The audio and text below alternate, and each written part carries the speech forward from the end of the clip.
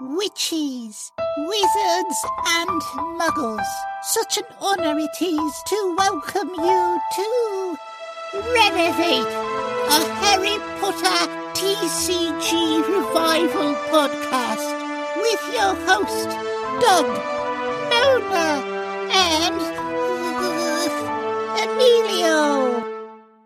Thank you very much for that introduction, Dobby. Hello, everyone, and thank you for joining us for the first episode of Renovate, a Harry Potter TCG revival podcast. I'm one of your hosts, Doug Coleman, and I'm here today with the other co-hosts, Mona Morsi. Emilio Soto Soto.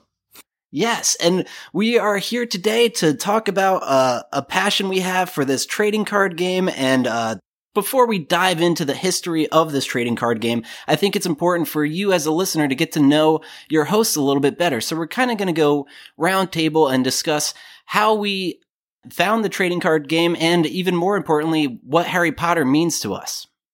So I guess that being said, let's maybe start off with Mona. Okay, sounds good. Yeah, so what does Harry Potter mean to me? Well, I, like many of you out there, grew up reading the books and absolutely fell in love with the magical world of Harry Potter, all the characters and the creatures and everything about it. I actually, on I guess I won't dive too deep into it, but Harry Potter helped me become an efficient reader, and I can dive into that on a different episode perhaps, but I really kind of gathered this like romantic and intimate relationship with the books as a young kid because I listened to Jim Dale read the book to me, and I would read along, and it was just a phenomenal experience for every single one, and I absolutely loved it. And then as I got a little bit older and I saw the trading cards, I was like, wow, what is this? And of course, you know, at the time you had Pokemon, all these other trading cards. And so just for Harry Potter to have a trading card on its own was absolutely phenomenal. So, yeah, I absolutely love the cards. I love the art. I love playing the game. I'm a collector and absolutely am in love with it. Yeah, absolutely. I can relate a bit here. I grew up with the books as well. I felt like I was the same age as Harry Potter growing up, and seeing the movies come out in theaters, it was just really cool to grow up alongside that cast of characters. And yeah, that book was another way that I grew really close with my mother over like nerdy content. I feel like that was something she said to me just the other day. She was like, I'm so grateful you got me into things like Harry Potter and Lord of the Rings, because I know I probably wouldn't have been into this stuff otherwise. And we kind of bonded over Harry Potter specifically. But Emilio, how about you? How did you find Harry Potter? Yeah, definitely. For me, it has sort of like a mix of both of your experiences. So in my case, my mom introduced me to Harry Potter. I was not interested in Harry Potter at all, but I've always been interested in sort of magical stuff, and like I collected rocks and like magical symbols when I was a kid. So Harry Potter just like, you know, she was like, you will like this. I'm like, no. And then like for a fourth time, then I said, okay. And she explained me the first book, and I was like, oh, that sounds good. And I started to read, and we, you know, from there on, we watched the movies. We did everything that was Harry Potter related with it together. And my room was just a cluster pack rat nest of Harry Potter cards, Yu-Gi-Oh cards, because I was mainly a Yu-Gi-Oh player, Pokemon cards, and just random potion bottles and stuff like that. So I grew up with Harry Potter as well. It was a big part of my childhood. And yeah, I love the card game, which has such cool art that's not based on the movies, right? So exactly. Really so cool take. Yeah, that's one of the best things about it. So now that you guys have a little bit more information on us as your hosts, let's kind of dive into the history of this game. Each episode of this podcast, we're going to kind of have a focus. Specifically, this one tonight is going to be history of Harry Potter trading card game. And I guess a good place to start is, when did this game come around and who was responsible for creating it? So, yeah, okay, so I guess the creators are Wizards of the Coast, which is the same company that created Pokemon, Magic the Gathering, all of these kind of big name TCGs. And it came out in August of 2001. It was set to be released with the theatrical premiere of Harry Potter and the Sorcerer's Stone. So yeah, Wizards of the Coast did a great job with this TCG for sure. Yeah, definitely. And that's one thing I wanted to ask you guys was they also had promo cards that were coming out with the movies. When you saw the movies in theaters, did you happen to get a promo card at that time? I did not, because back home in Puerto Rico, it's a mess. Whenever there was a promo about anything, like the Mew from Pokemon the movie, the really cool Mew, or any promo cards, they were not, I think people just, either they didn't get it because Puerto Rico at that time was sort of like not a state, so like a lot of promotions did not apply. So a lot of the promo cards did not get to Puerto Rico, at least for the movies. For the leagues, I did collect the leagues because I was part of the Harry Potter League. And they did have the promos. Yeah. Awesome. That is so cool. I didn't either. I knew that they did come out with the premiere, but I did not personally get on that bandwagon. Of course, I wish I did, but yeah. Me too. I was turning 11 years old on November 30th in 2001, so I think the movie was more or less like the 15th or 16th. Mm-hmm. So I think I missed like opening week, and I feel like had we gone to the theater earlier than my birthday, we might have got one of those promo cards. Yeah, the 14th. But they're probably long gone. Yeah, exactly.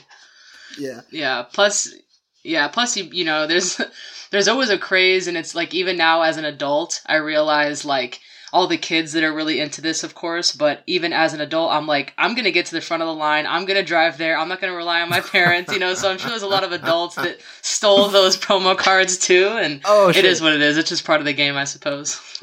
Yeah, absolutely. So that all being said, we are such big Harry Potter fans. I want to ask, what are your thoughts on how does this card game live up to the franchise that is, or the brand that is Harry Potter? Well, I think that, you know, I'm a big geek for flavor in terms of card games and, you know, how the mechanics sort of reflect the world that they're trying to represent. I do that for all card games that I cover and all the card games I collect, because Harry Potter is, I think, one of the best card games at doing that, to be really, really honest, because you can see that they took care of having the rule of, for example, like your wizard can never be removed. I can tell you from now, a lot of games don't care for that. You know, you have your main piece and they'll remove it and they don't care. But Harry Potter lives it in play. It's almost role play-ish, right? Because you're the wizard and you're directly casting and you always have access to. And just the concept of even decking out in the game, which is how you defeat your opponent. Mm-hmm. In all games that you play, decking out is always related to sort of like when your knowledge ends, right? So I really like that that's sort of the real, you know, how you end the game is when your opponent has nothing else that they know, so to speak, right? When you've exhausted all their resources and there you win. So I really like that concept and not having life points or stuff like that, which other games have. Mm-hmm. But what about you, Mona or Doug? Like, what do you like about the whole flavor of the game? Well, specifically, the artwork is just absolutely captivating. I'm sure we're all going to agree on that 100%. Aspect of the game. It's just jaw-droppingly good. And like you alluded to earlier, it's based off of the books. So it's before you even had the influence of the movies, like affecting these artists, like portrayals of these characters and ideas and items and stuff. So the artwork is probably the most captivating thing about the game to me. And I think that's what drew me to it as an 11-year-old. I was just like, I didn't have enough friends back then that were collecting card games, specifically that one, that I'd be able to play the game with. So I was basically just getting the cards just to collect the artwork and be like, and admire them and be like, look how cool these are. But now as a 31-year-old adult, and I'm playing the game, the artwork just does such a fantastic job of like displaying what you're actually doing and tying it all together to the universe. So like you said, it is very much like a role play aspect of, I feel like I am the character I'm playing in that universe, doing all of these adventures and going to these locations. So to me, I think they knocked it out of the park, at least where they were going with trying to make it feel fleshed out in this universe. Yeah, 100%. I'm totally with you on that. You know, I am not much of a TCG in general player. Like when the Pokemon cards came out, for example, like I collected those mostly because like they looked cool and I liked the images, but I didn't have anybody around me to play the game. I didn't build decks. I didn't know any of that. Honestly, I don't even know how to play Pokemon. I have no idea. Me neither. Yeah. No, I'm right there with you. Yeah, so the same thing happened with Harry Potter because I was so immersed in this world. I mean, it was like like you said, Doug, like you really felt like you were Harry Potter. You know what I mean? Like I could really relate to that character because for me, it was like, you know, Harry Potter was kind of ostracized. And so I kind of understood where that was and how he felt. And so the imagination as a young child and as an adult, like my imagination would just soar with Hogwarts and the creatures and the adventures and everything. And then when this card game came out, it was like everything that I thought was right here in front of me on this card. You know, you would have like what Ron looked like and what Hermione looked like. And I was like, yeah, like that's it. Albus Dumbledore, you know, and I was like, yes. Oh, and then of course, you know, Minerva McGonagall. And I'm just going to say like the artist did a really good job at like forecasting what she would look like. Cause some of those drawings look like Maggie Smith. I'm just going to say. Oh, yeah. Yeah, but yeah, I mean, it's 100% the art for me because the imagination that I had as a young kid lives in these cards, lives in the booster boxes, in the wrappers, in the posters, and everything, all of the merchandise, and that's why I love the old school and like the vintage merchandise that you would find because I feel the same way about the art for that too. You know, when it starts to come from the movies, it's nice, of course, but you know, having Daniel Radcliffe on something is very different than having Harry Potter on something. Those are two different things for me. And so yeah, I totally, so as far as like answering the question, you know, like, does it live up to the Harry Potter brand? For me, it does. The card game and some of the vintage merchandise that uses the same art as the card game are one of the few things that actually, live up to the brand for Harry Potter. Yeah, and do it justice. Absolutely. Exactly, yeah. I feel like, for a lack of better words, it's magical. Yeah, no, exactly. It is. It's captivating. Like, that's what it should be. Yeah. Low-hanging fruit. Okay, it's first episode, so I guess it's okay. Yeah. We'll sign off now. I have to make a disclaimer, though, because I love Maggie Smith, and I love the art of the card, but the card looks like Maggie Smith had, like, a visit to LA and got plastic surgery because it's really tight. You know, it's like yes. Well, that's how she's described in the games. Yes, exactly. Lips. So or in the books. I said games. For sure. No, for sure. A little different from the movies, but still a great actress. I love her portrayal, but just you know. Well, and that's actually an interesting thing about the fact that Wizards of the Coast is responsible for this game. I feel like I was doing some research myself, and it seems like they may have had some kind of insider information or been directly in contact with J.K. Rowling herself. Only reason I speculate that is because certain cards, like Professor Flitwick and Madam Hooch, we learn their first name through the card. I honestly don't think that it's anywhere in canon their first name. So we have Professor Phileas Flitwick and we have Madam Rolanda Hooch. So those two first names weren't anywhere established in canon, but then I think it was like solidified elsewhere and I think somehow people were speculating that it's like Wizards must have talk to J.K. Rowling to get that information. It's really cool that that's how that might have panned out. Yeah, no, that's a really good point. And, you know, I'm not too sure about like copyright infringement or any of that kind of stuff, but I would assume that they might have had to some degree get some information from her just as far as saying, hey, we're going to make a Harry Potter trading card game. But then, you know, on that same conversation, can you give us some info so that it can sort of add to the magic? Because at that time we had, you know, like just the books and all that, but yeah, adding more of the magical part to it. But yeah, that's a good point.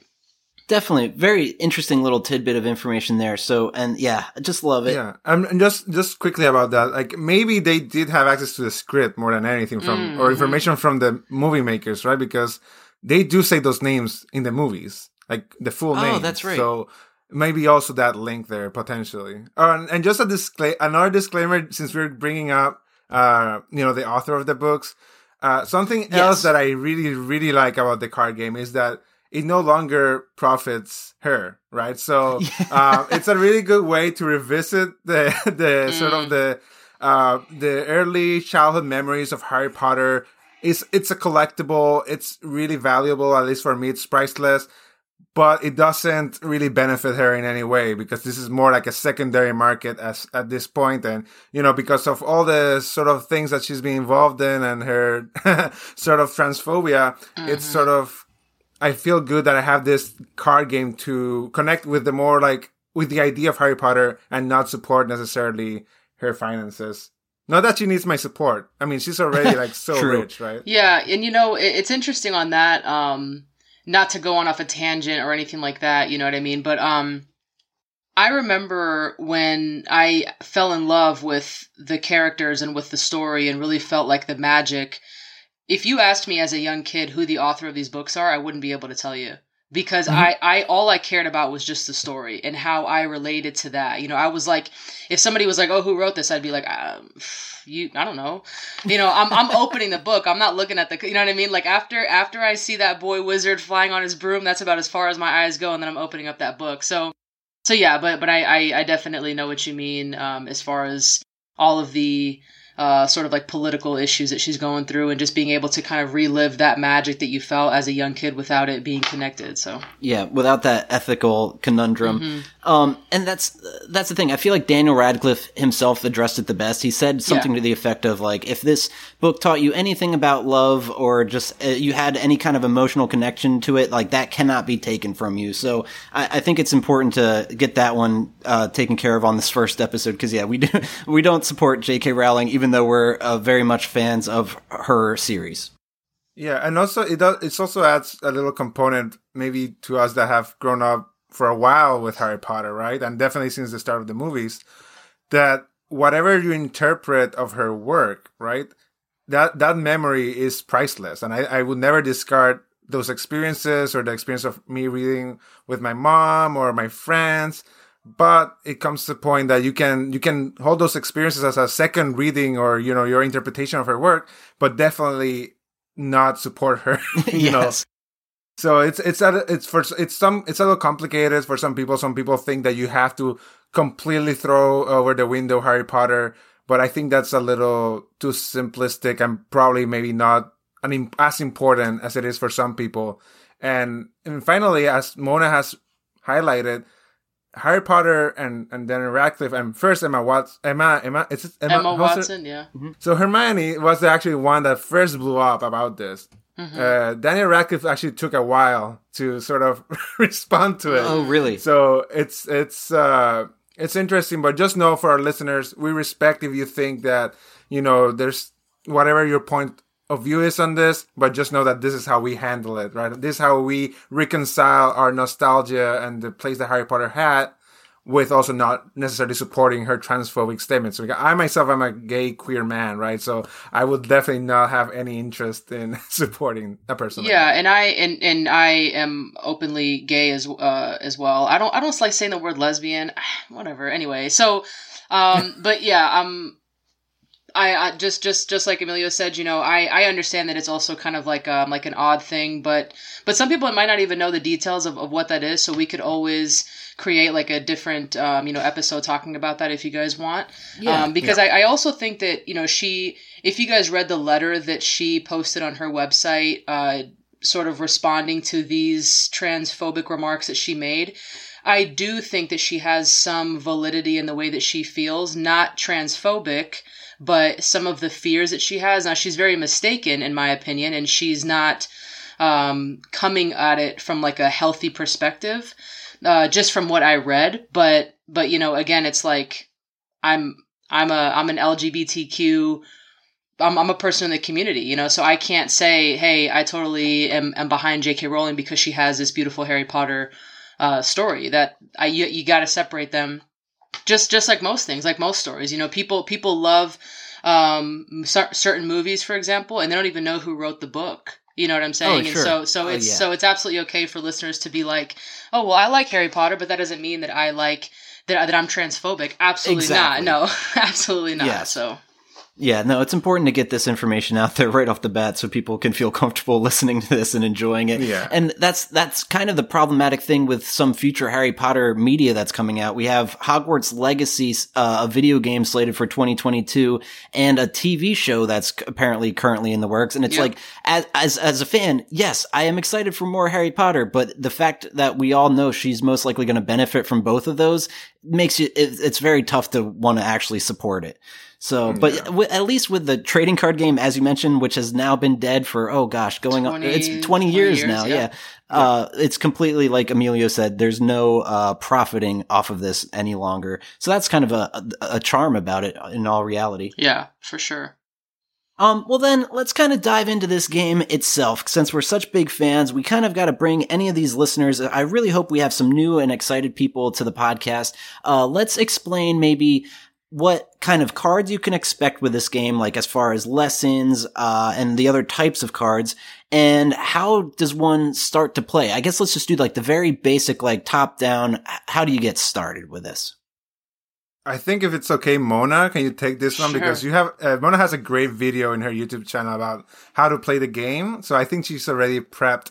But if we can also just do it amongst all three, if you want, Mona. I don't want to put you in the spotlight. No worries. Yeah, we're all of us can. I mean, feel free to jump in. Absolutely no problem. So that's wrong. Yeah, okay. yeah, exactly. Just mute me and just start going. So you start off with a 60 card deck and one character. So there'll be a total of 61 cards. So the types of cards that you would have are lesson cards, spells, creatures, characters, adventures, items, matches, and locations. So you can have up to 4 of any card. With the exception of lessons, you can have as many as you want. And the objective of the game is to really deplete your opponent's deck. Emilio, you called it something earlier. Deck out. Yeah. Deck out, yeah. Decking out. Yeah. Yeah. So that's the purpose of the game. And so the way that you would do that is the beginning of the game, you start with 7 cards, each opponent does. And you would use a combination of creatures to do damage or spells to do damage. And when a spell or a creature does damage to your opponent, that is the amount of cards they take from their deck. Unless a card specifically states, do 3 damage to a creature of your choice or something along those lines, all the other damage is going to be done to your opponent's deck. So some matches, for example, that came out with the Quidditch expansion, they have something as brutal as like having a match in play when the opponent, whoever does, I think it's like 30 damage or something, for example, then the winner would do 15 damage to their opponent. So what would happen is you would play a match, and then that combination is sometimes done with Catch the Snitch, which allows you to automatically win that match and do 15 damage to your opponent. So, you play a couple of those plus some spells here and there, and your 60 card deck is gone in no time. So that's kind of like a short version.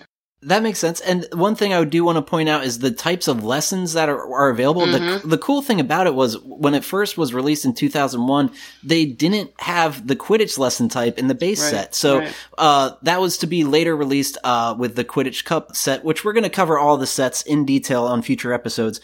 But yeah, the base set's lessons first initially included charms, potions, transfiguration, and care of magical creatures, if I'm not mistaken. Mm-hmm. So, and then eventually we got Quidditch, which is my favorite of them all. Right, brutal. Yeah, it's very brutal, and a little bit of chance of healing there. But let's see, I did have a question that I wanted to say earlier, but like, what makes this different from other trading card games, maybe apart from the fact that it's deck out? Is there anything that stands out to you guys from different trading card games? Maybe Emilio can weigh in on this. all day. Yeah, because like Mona and I have said, we don't really play too many others. No, definitely. One of the main things I pointed out is just that you have your starting wizard is always there, right? True. Mm. So a wizard that can't be removed, and you will always have access to that effect. That is nowhere to be seen, really. Like in Yu-Gi-Oh, you never have fixed cards that you can access like that. In Magic the Gathering, there's something similar called the Commander format, which I also play. And there you still have to cast your commander. So it's not always, you don't start with it in play. Interesting. And then in terms of Pokemon, you also have a shuffled hand. Any other games, Naruto, I can still keep talking. The main point, you don't have that sort of that consistent sort of piece there. And the closest thing is Magic the Gathering, Commander, or Oathbreaker formats. But in those formats, as I said, you can remove it. You can remove your opponent's Oathbreaker or Commander, and it costs more to bring it up. So they really care that you could feel that you were that wizard. Definitely. And that is super unique. Yeah. The decking out, the decking out thing, it's normally a win con in most games. In Pokemon, in Magic the Gathering, like if you deck out, you lose. But normally games have life points, right? Like you're actually depleting your opponent's life points, or whatever point they use in the game. In Magic the Gathering is life points. In Pokemon, it's prize cards.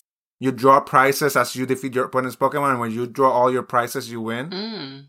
So it is a really unique way to deck out, to have this deck out system. And many people love the deck out mechanic in, for example, Magic the Gathering. So if you're a Magic the Gathering player that loves mill decks, which is the name of the mechanic, or to deck out your opponents, Harry Potter might just force whoever you play with to play by the same rules because it's all deck out. Well, and since you have experience with Magic the Gathering, would you say that Harry Potter is more or less an easier trading card game to get started with? Yes, it's the only, and thank you for that question, because that points out the second biggest difference of Magic the Harry Potter. Yes, that's perfect. So the biggest difference of Magic versus Harry Potter is that Harry Potter doesn't have reactions. So in Magic the Gathering, you have these chains of speed that, depending on the type of card, normally instant cards and instant-like speed, you can respond to what your opponent plays. But in Harry Potter, you just have 2 actions per turn, and those actions can be used to play any variety of cards, normally for 1 action, unless the card says it needs 2 actions, like a character or an adventure, and cards that just tell you that you have to use 2 actions to use, right? And that's something that's very particular to Harry Potter, I guess, as well. That sort of that action mechanic difference. Oh, and something else that is also very interesting in terms of that navigation. You can use an action to draw a card. So in other games, you need to have cards that draw you cards. Like in Pokemon, you started with Bill was the card. Yu-Gi-Oh! You have Pot of Greed. These are all cards that maybe if you're aware of, you've played this game, you're aware of. Ancestral Recall for Magic the Gathering. But here you can actually spend actions to draw cards, which is both a plus and a minus because you're killing yourself, right? Exactly. You're decking out. But that is also a way of you knowing that they actually cared for people to play the game. Because what a smart or someone that wants to profit even more from their players does is that you have cards that draw you cards be really rare or expensive in the sets, right? Because everyone needs to draw cards. But the Harry Potter game, you can use your actions to draw cards, and that's pretty cool difference too. Yeah, that's very much that's really interesting. One of the other things, and Emilio, you'd probably know this more than I would, but one of the things that was pointed out to me when I was discussing like gameplay with somebody who is more familiar with some other TCGs is they said that in the Harry Potter TCG, you have items and, these like horizontal cards, right? Versus the vertical cards. And so what he was saying was like in your deck, in your hand, you might like turn your head to read the card that's in your hand. And so you'd be giving your opponent away. You kind of giving them like a hint that you have like an item or something like that. So do you, in these other TCGs, are there horizontal cards as well? Or is that even a good point that he made? I wouldn't know. So. Yeah, no, I think it is a good point. In all TCGs, if you're very competitive, you're trying to find a way to get over your opponent. For example, I couldn't play with these glasses with some people because they would just see my hand. The tilting is interesting. Pokemon has some cards that are horizontal because they're 2 cards that create 1. Wow! So that's you will have to sort of join them together, and if they're in their hand, you will have to sort of tilt a little bit. I think that most players really just memorize their cards in this day and age, right? So the more experienced the player, the less reason to tilt your head. But I could see that for starting, right? If you're starting out and like you have your hand in a Harry Potter tournament and you tilt your head, then you might giving your opponent, you have a character, adventure, or item, right? Those are the cards that sort of are and location or match as well. I know only because I've been playing with my wife a lot lately, and since we are noobs to it all, we will see the other person tilt their head and go, "Oh no!" or like you know something's coming. But there's a lot of cards that share that, right? So it's not as advantageous as you would think. I do like the concept, though, of vertical cards get discarded versus horizontal cards stay in play. Like, that's just a really cool mechanic. Right. And I never actually thought about that until you mentioned it in our first sort of mini meeting. I was like, wow, they really thought of how to make this as, streamlined as possible. As user-friendly, right. Yeah, I was gonna say as dumb-proof as possible, but I didn't want to say that after saying that I didn't understand that concept after like 20 years with the cards. So. Oh man, they did a great job! Wow, I saw that from the start. It was so obvious. Exactly. There we go. Oh man, funny.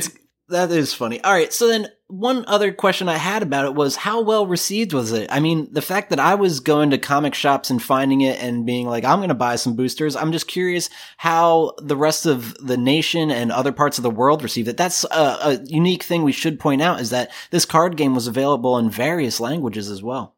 Yeah, well, I mean, it says that, at one point during the sales, and after its release, it was the second best-selling toy or game in the United States. So unbelievable. Yeah, it's like, and how many things at that time when we were all kids, right? Because we're all kind of around the same age, and so we know the things that came out. So for it to be the second best selling, and knowing everything else that was out there, it's like, man, this was a big deal. So it was clearly received well from what I can see. Definitely, it was everywhere in Puerto Rico. Like, you could find booster packs anywhere from Kmart to Walgreens to any sort of gaming store that had video games, had packs all over the place, KB Toys. Mm-hmm. It was everywhere. Yeah, I even have blister packs that have Kohl's stickers on there, and I don't know if whoever's not familiar with that, Kohl's is like a clothing store. So I'm like, what were you doing in a clothing store, son? Like, why are you there? You know what I mean? But it's like, Kmart, Walmart, Kohl's, like pretty much everywhere. I was like, man, this is. Everybody was hype about it for sure. Definitely. Oh man, I bet it was probably back in like Borders when that was a thing. Yep. But Borders had it for sure. I bought a few packs at Borders. That's very cool. I'm glad we all even know what Borders is. Some of our younger listeners might not. It's basically Barnes and Noble. Yeah, it was. Basically, yeah. So sad. I know. It is very. So yes, we're all relating over the fact that we're old, but no, let's move on.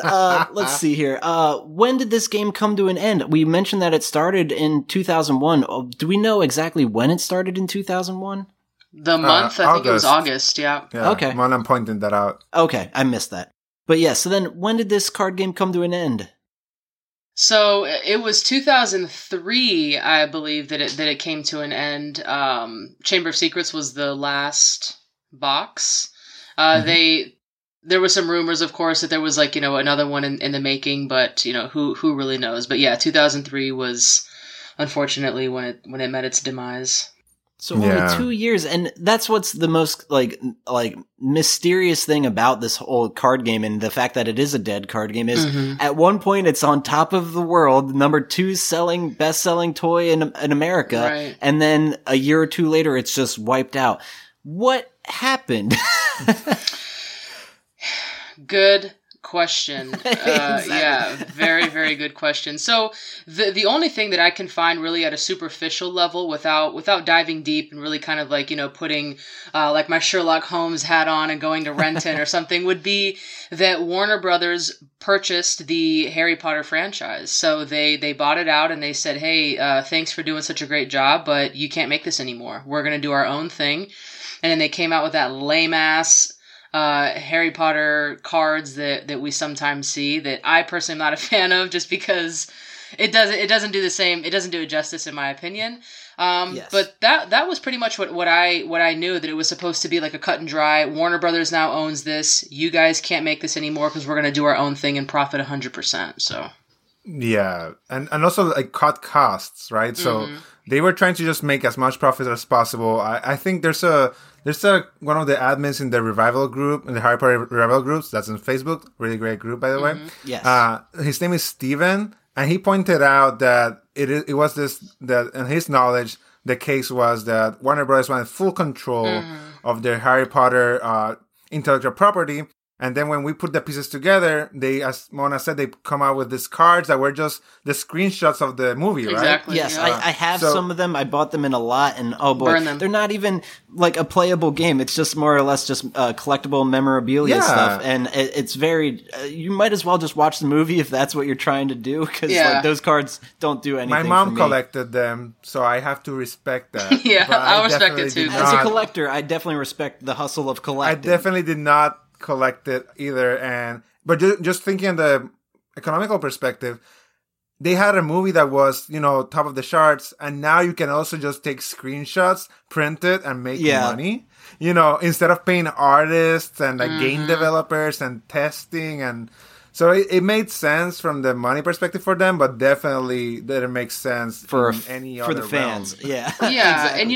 And I wonder if it were even like to dive deeper into that from like an economical perspective. So what would happen if they just said, hey, because it's ours now, essentially everything with Harry Potter on it is ours, and so couldn't they just say, okay, well, there's a whole bunch of art here, and we can maybe sell it for more, and we could use the same artists and do that. That's why I kind of feel like there was something else, because at this point I get Warner Brothers is a movie maker, right? They're all about that kind of stuff, and so they don't necessarily care about how it reflects the books, because they're not in publishing, they're in movie making. So they want to make sure that it has that. So I kind of see it from that perspective.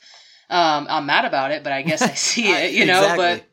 But I was just thinking, like if it was like economic, I mean, they could see, they themselves even knew this was a very popular game. So why not just continue with it?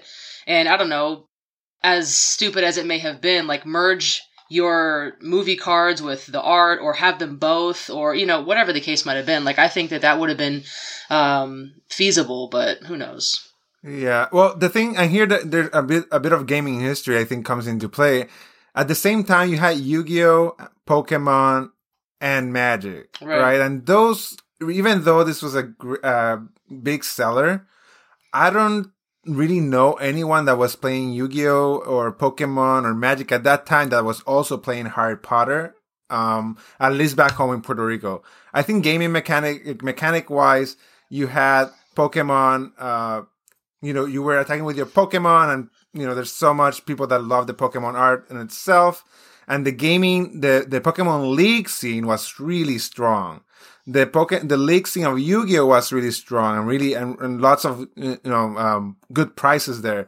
And Magic the Gathering has always had its strong community. So I think it was part of, like, you have to think about the stores doing all these tournaments. They have to choose between, do we run Harry Potter tournaments, or Yu-Gi-Oh! Tournaments, or Magic the Gathering, or Pokemon, and in the end, you're gonna choose the games that have more complexity, I would feel. And I can tell you, as a last bit, I tried to participate in the Harry Potter League once, and I had also my Yu-Gi-Oh! Deck, and I went, and the guy was like, "You're the only one here. Here, have this promo." And I was like, oh, "Okay, I'm gonna play Yu-Gi-Oh! Now." Yeah. So I get it. All those things get into the line. Yeah. Well, and another thing that I read an article, and I'm curious if this probably led to part of the reason it came to its demise, is that there was a lawsuit filed against Charles Federline, a former vice president of operations at Wizards of the Coast.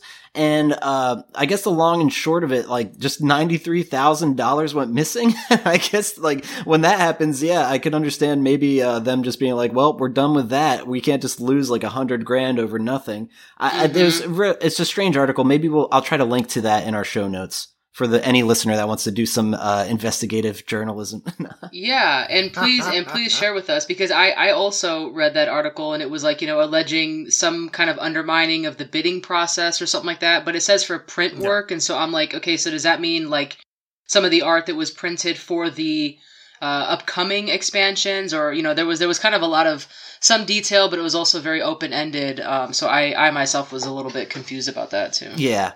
But it's worth mentioning. But it's just, it's unbelievably strange to know that it died the way it did, knowing that it was a successful game at one point. And that's, I guess, the next question is, where did it go from there? Like, I know I was only interested in it as an 11-year-old boy, maybe for a few more years, and then my binder ended up in an attic, and then I found it during the pandemic. So I know a lot of people, like Emilio mentioned, there's like leagues of people playing it, like, and there's Gen Con and everything. Did any of you guys have any experience with that, or I know Emilio alluded to the fact that he was involved in the league. How did that go? Well, I did play like basically once out of the 5 or 10 times I tried because there was no one to play with. I did get the promo cards, right? Yeah. So the part that I am familiar with of the fall of Harry Potter TCG was that it was on sale everywhere for 50 cents, $1 per pack. I know. Me and Mona are losing our mind. I would go to EB Games and I would have my $20 allowance and I would just buy all the packs I could. Yes. And then like at some point when they really wanted it out, it was 50 cents. And that's why in my videos I talk of Quidditch Cup being less expensive because I really saw Quidditch Cup everywhere. No one wanted it. 50 cents a pack. But, that was a long time ago. But definitely, I saw that fall. Definitely, there was something about the game. They had to liquidate it from the, the big retailers. And for whatever reason, they couldn't keep it. Or they were just wanting to clear it out. And it was not because of how it was selling, as you all pointed out. It was high top there on the sales chart. So that's part of me. I'm missing puzzle of the disappearance of whatever happened to the Harry Potter TCG game. Yeah, and maybe once we get into each expansion, we can kind of touch on why, because I don't know if you guys agree with this or not, but I think that Quidditch Cup is like the least popular of the 5 expansions. Yeah. So like when you said nobody wanted it, I was like, well, it's kind of still the same till this day. Everybody's like, I'll sell it, and we're like, man, get that shit out of here. Like, I don't know why it's like that though. So we can definitely touch on that for a bit. I think it comes down to the rares. And Quidditch was loved though. Like, for sure. There was this turmoil and this chaos when they took out Quidditch. They even considered taking out Quidditch out of the movies, right? So I don't know what was the hate there for Quidditch, other than maybe it was overprinted. Around the same era of all this was going on, Pokemon, Yu-Gi-Oh! Magic the Gathering, Wizards of the Coast did overprint a few sets. So given that you had this younger audience, right? And that they might just buy the packs because they saw Harry Potter on it. Maybe they overdid it, you know? Sure. And I don't have information of print runs. And if anyone listening does, we would love to find out. Oh, yes, please. And that's one thing, we'll probably say it towards the end, but we have a Gmail account. We're going to hook you guys up with all the links to get in touch with us after this show wraps up. But that's another thing I was going to ask is, Mona, did you ever play this game competitively, or were you just playing with friends?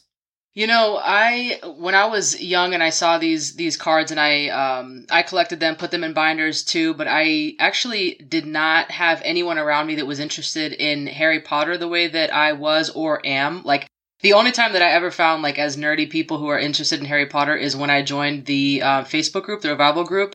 Because even till this day, like, no one in my life, like in my circle, is really interested in it. So I have to like beg my wife to please play with me. I'm like, can you just play a game? And she's like, fine, So no, I was not in any of the leagues. I didn't play competitively or any of that kind of stuff. I actually just started playing the game a couple years ago, maybe like almost 2 years ago, because I introduced the game to a buddy of mine, and I actually like gave her full reign to all of my cards, said build a deck and keep it. And then, like her and I played a little bit.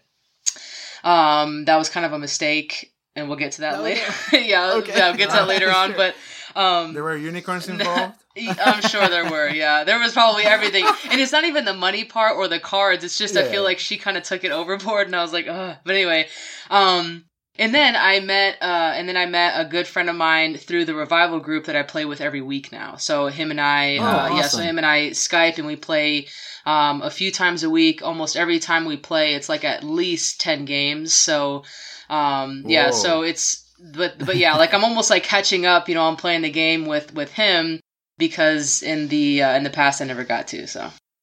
Yeah, that's kind of my situation as well. I just started playing this past year, and I was worried I wouldn't have anyone. When I found the cards, I was like, this is going to be a tough sell to my wife as well. And she's not even a big Harry Potter fan or never played a TCG in her life. And lo and behold, after a few matches, she was like, I'm thoroughly interested and I have a lot of fun with this. And that was another thing that really sold it for me was like another friend of mine, again, not a Harry Potter fan, don't think he's played a single trading card game.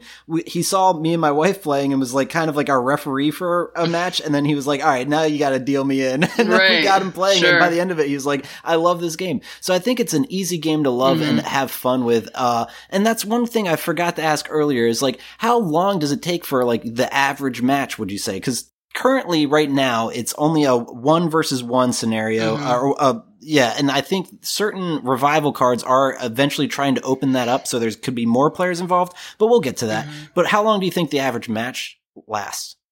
I mean, I would say for me, 30 minutes would be average. You know, I've had definitely shorter matches with just like brutal decks, and then, you know, yes. I've had longer matches where I have a character deck that takes a very long time to play with because the majority of the cards are characters.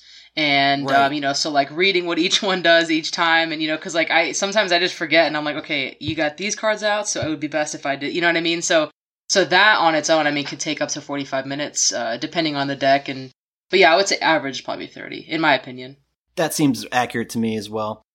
So then now I guess we can kind of talk about where is the game now? I know we were saying how like cheap the game was at one point in time.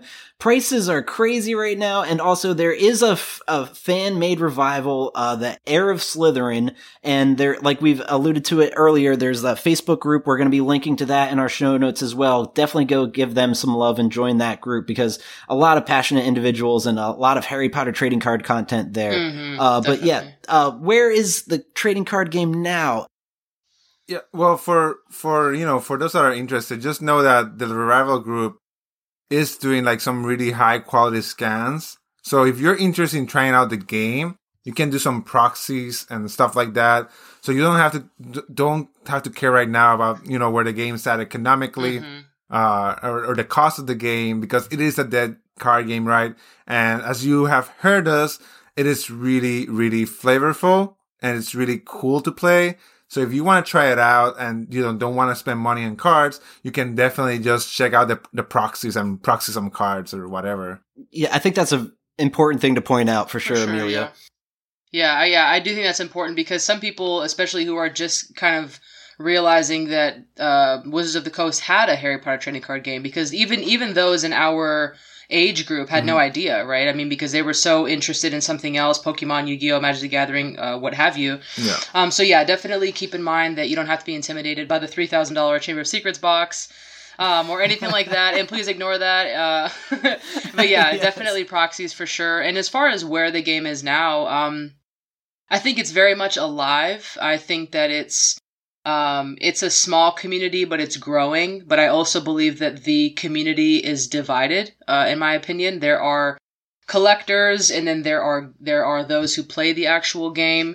There are hybrids of the two, and then there are just these outliers that I don't really understand what they're doing. But I think in general, there's a lot of talk about the Harry Potter TCG, which is both good and bad. But I think that's like anything. I mean, when something gets a lot of attention, you'll get positives and negatives from it anyway. Sure. But yeah, so in my opinion, it's very much alive, and I mean, I'm happy about that. You know, there's obviously, like I said, there's a lot of negatives, and a lot of people have stuff to say about that because of the prices. But you know, I wouldn't have been able to get as involved or even complete my collections, for example, without getting into the community. You know, because otherwise, where was I going to get cards? I mean, I got cards like years ago from Poke Order, but I think someone had experience with them because they sold them some resealed packs. But you know, back in the day, that was the only place I knew to get my cards.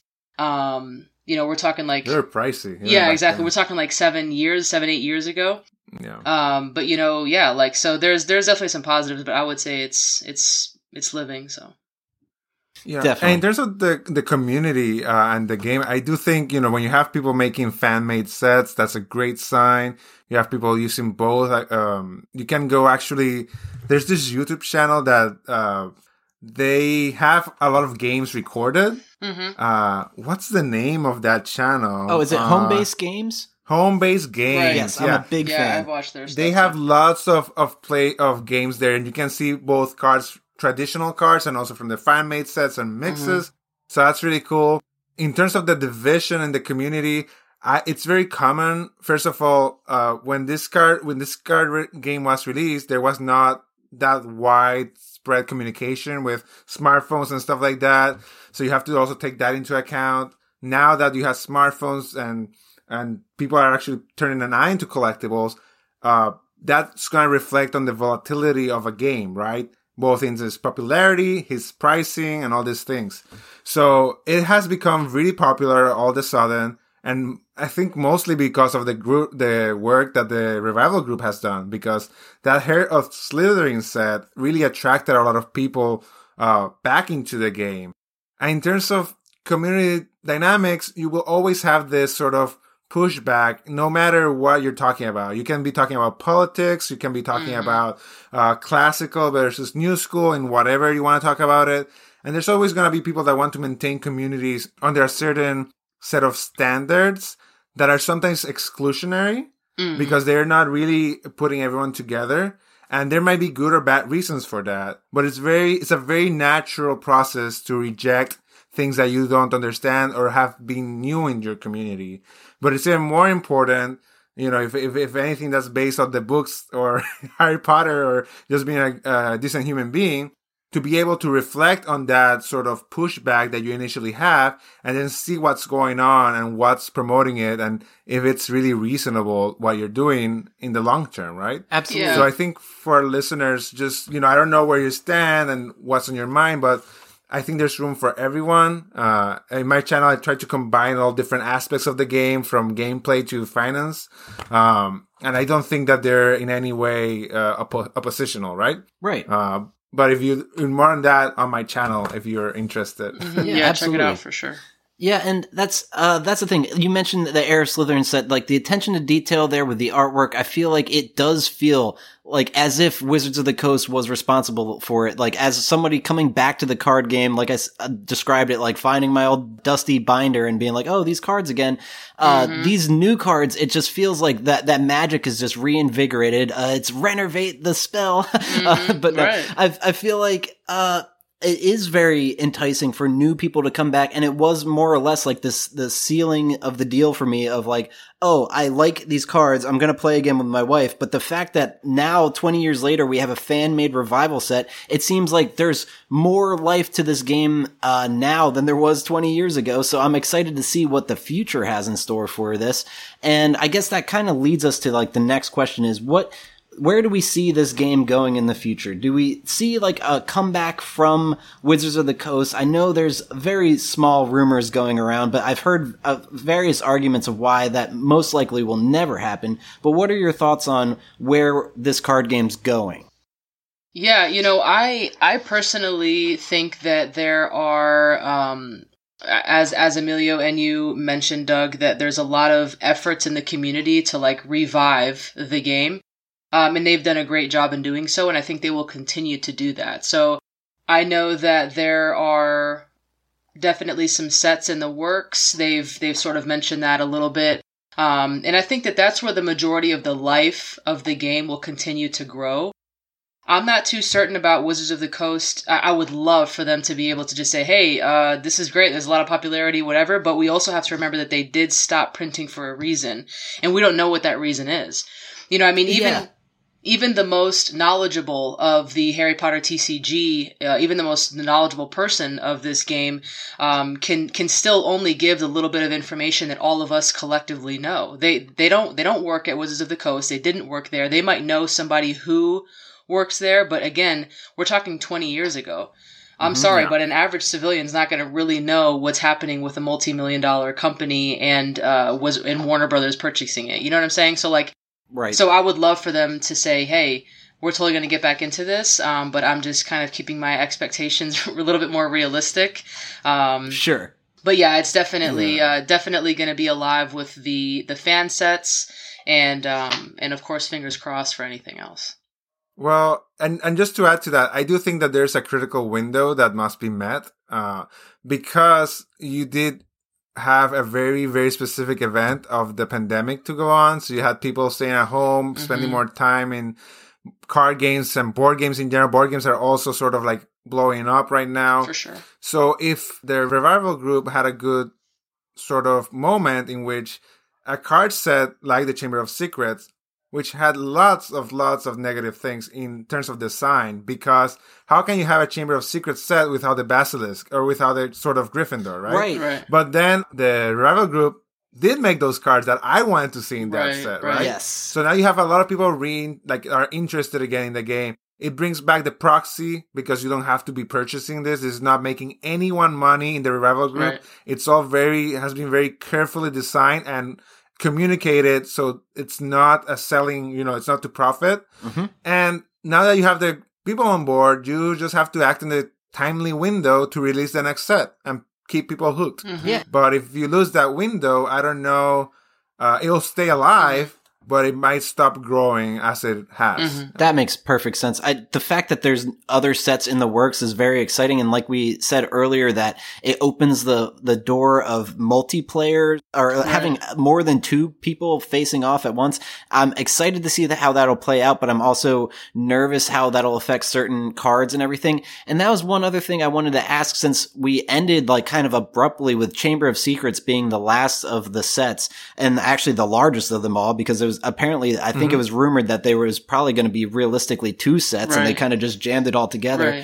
Right. I was reading an article, and I know the person who wrote it they were coming from a negative perspective on the game, but they were saying something to the effect that certain cards were left broken. And I personally, in me just getting back into the game, haven't really experienced that. But they were saying like Wizards probably, if they were going to make future sets, would have fixed, counterbalance the broken cards. And I guess that is the responsibility now of the Revival team. But I'm just not even quite sure what cards they're referring to. And I'm curious if either of you may have any insight on that. Well, probably the one turn kills, right? If you have something like the Burrow with the Snuffing Potion, I think. That's right. Yep. So I think that when you say a card is broken, it's like it will win you the game if you play it, basically, right? So there's some combos that are broken. Yeah, so the only thing that comes to mind after what you just said, Emilio, is Caught by Snape. So Caught by Snape, for those that don't know, is an adventure card from the Chamber of Secrets set. It's an uncommon, and essentially it locks your opponent in place. They're unable to do anything except for play lesson cards, and in order to solve the adventure, they would have to play 3 lesson cards. So that's really all you can do. So as opposed to another adventure, for example, where I think it's Escaping the Dursleys, it says basically the same thing. Your opponent can only play lesson cards. However, to solve it, they discard their hand. So whereas Caught by Snape, you're unable to do anything else except for just playing lesson cards. So let's say, for example, you play Caught by Snape twice, or you get it from your discard pile, you play it again, or you have multiple copies depending on your conditions, because I understand that it's also restricted or even banned, which we can get into that banned and restricted card list at a different time. Sure. But so essentially what would happen is if you play it towards the end, you wouldn't have lessons left. And so you would just be drawing and drawing and drawing, and then you would just lose. So you wouldn't even have an opportunity to sort of defend yourself or fight back, if you will, right? So it's almost like you're locked in place. Right. So perhaps that's what they mean by broken, but yeah, I mean, these cards were typed up, printed, and put into booster packs. So I wonder if that's kind of what they meant, or yeah. I see what you mean. That was a perfect answer to what I was getting at. And then I guess that's kind of like, I feel like we've done a pretty good job of wrapping up the history of the card game. And I hope listeners are excited about our podcast and what we have in store for you guys. And I think maybe before we wrap this one up, we should probably just discuss what can our listeners expect from us from future episodes. Like what are we really going to be getting into? And I guess, Emilio, do you want to start this one off? Sure. I think, at least from my contributions, I just played almost all the games that I could play, possibly play. So I think I'll mostly be offering that sort of cross-referencing with, similarities or differences with other games, and just the history, because I've been, sniffing cardboard since I was like 6. So, that might explain some of my behavior, so much cardboard fumes in my brain. But that's my main contribution. I can really, if you play other games that is not Harry Potter, I think with my commentary, I'll help you sort of understand a little bit more of how it relates to the games you've played. And as I said, just a little bit of old people history with other collectibles and card games, at least from my part. And just the freakouts with flavorful cards, because I don't care about powerful cards. I don't care about, like what deck will win the fastest. I just want to play stupid cards that are just like make no sense, and your opponent goes like, huh? Yeah. And just to give an example, my favorite card in Magic the Gathering is called Divine Intervention. And that card basically makes everyone draw if 2 turns pass. So if this card is in play for 2 turns and the second turn hits, everyone draws. And that's my favorite card. Nice. And that tells you how stupid I am. So, yeah. Love it. Absolutely so cool. Love it. There's one of those cards in the Revival set, I believe it's called Eat Slugs, and you do 2 damage to yourself and then draw a card or something. I just don't know why you do damage to yourself. Who knows? Yeah.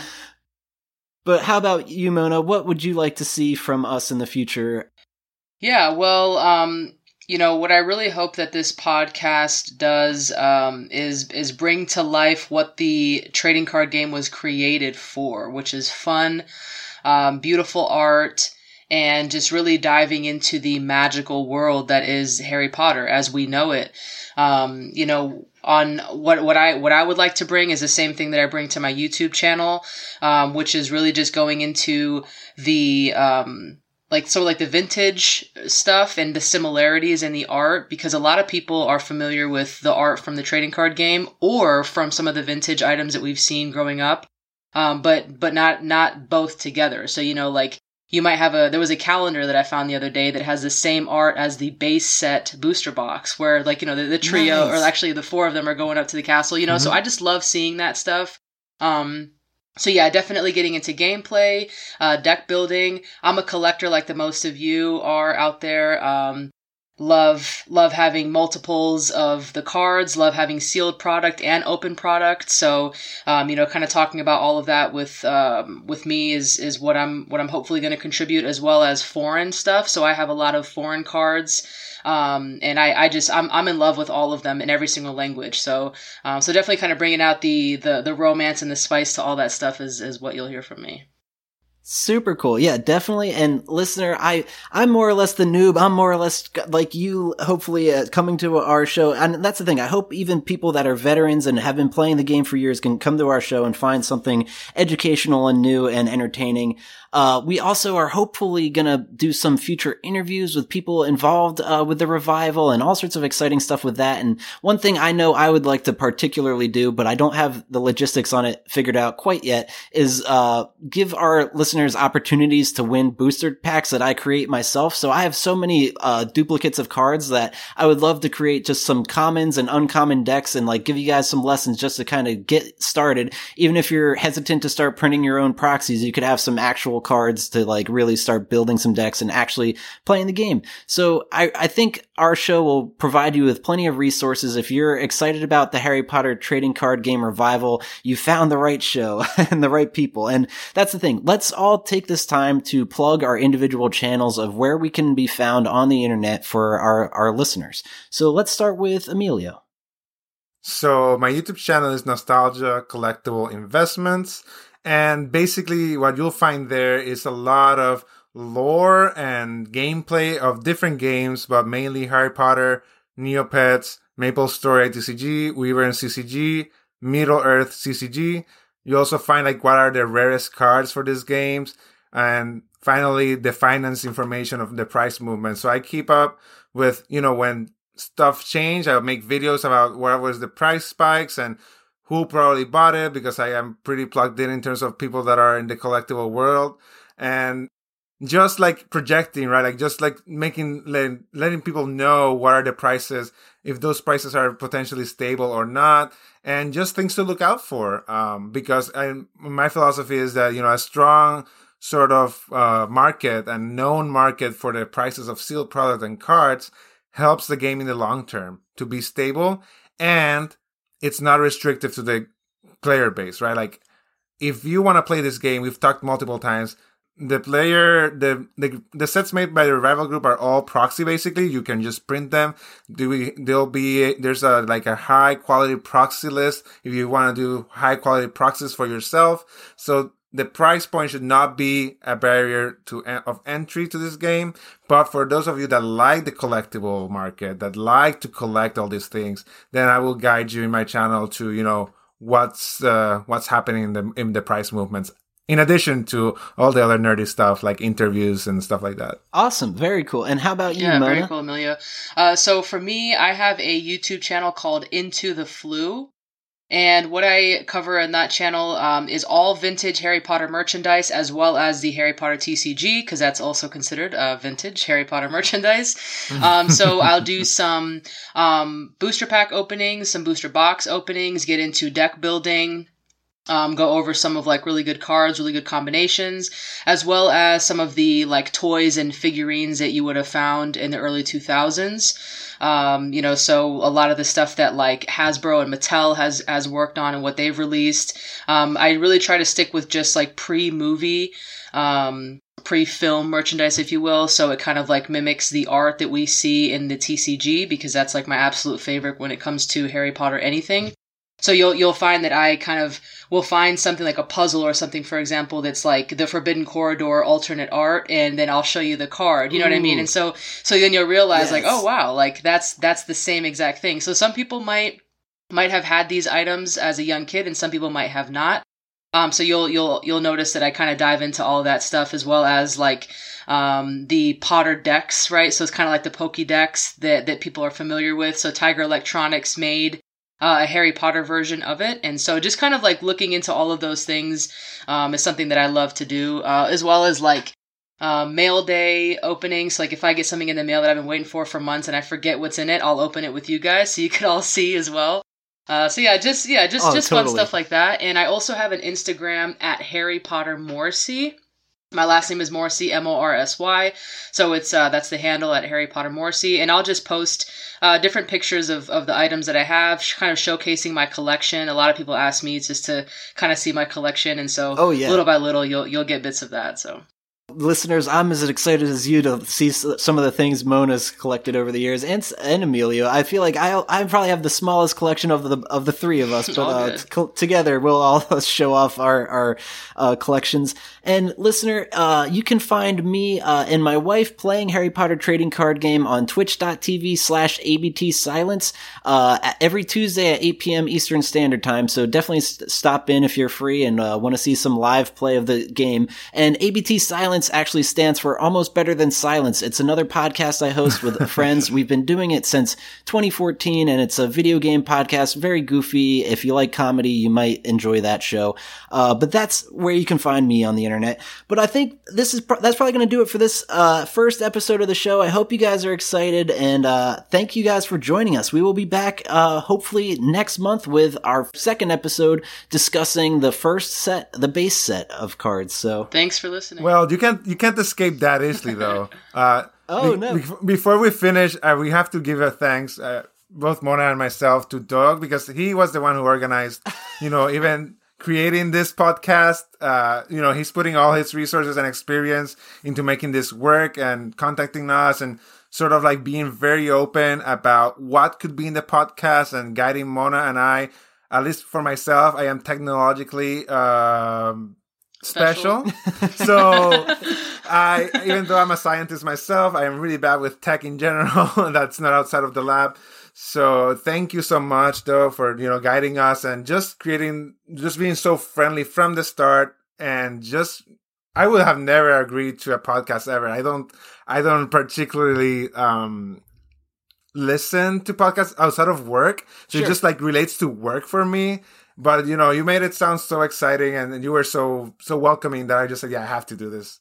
Yeah, no, exactly. And absolutely. Thank you for that, Emilio. And thank you, Doug, definitely for introducing this idea. It was like right after I had put in the Facebook group that I was starting the YouTube channel, and Doug was like, hey, so I was thinking about doing a podcast, and I'm like, heck yeah, like let's do that, because for me to be involved in the community in any kind of way is a phenomenal feeling. I mean, I love that I love that I can make some friends and play the game and have other collectors that we all have something in common, but to actually dive into the conversations and make content that other people in the community will listen to is something that I really loved about starting the YouTube channel, and then now being able to do the podcast just makes me feel definitely thankful. So yes, thank you, Doug and Emilio. I mean, I'm really happy that we're able to have this trio, and I think you guys are both great. Yeah, I'm super excited about this team. I couldn't ask for a better team, and that's the thing. When I set out to do this, I'm like, I need to find people that are going to be on my level, as passionate about this topic as I am, and I feel like that's hard to find. And then I found you two on YouTube. I'm like, this is it. And I honestly didn't expect to get a yes, because I've pitched many of podcasts before and they get turned down. So the fact that you guys were interested, I think it's fate. I'm very excited to see what the future has for this show. But, listeners, please get in touch with us. That's one thing I want to plug before we forget is our email address. It's renovatepodcast@gmail.com. By all means, get in touch with us. Let us know if you found any information out about the history that we may have glossed over. We'd love to read your email live on a future episode. And yeah, it's just, look forward to more content from us. And, for now, that's going to be it. It's time for us to disappear like Dobby. See you guys next time. Thanks. Bye. See ya.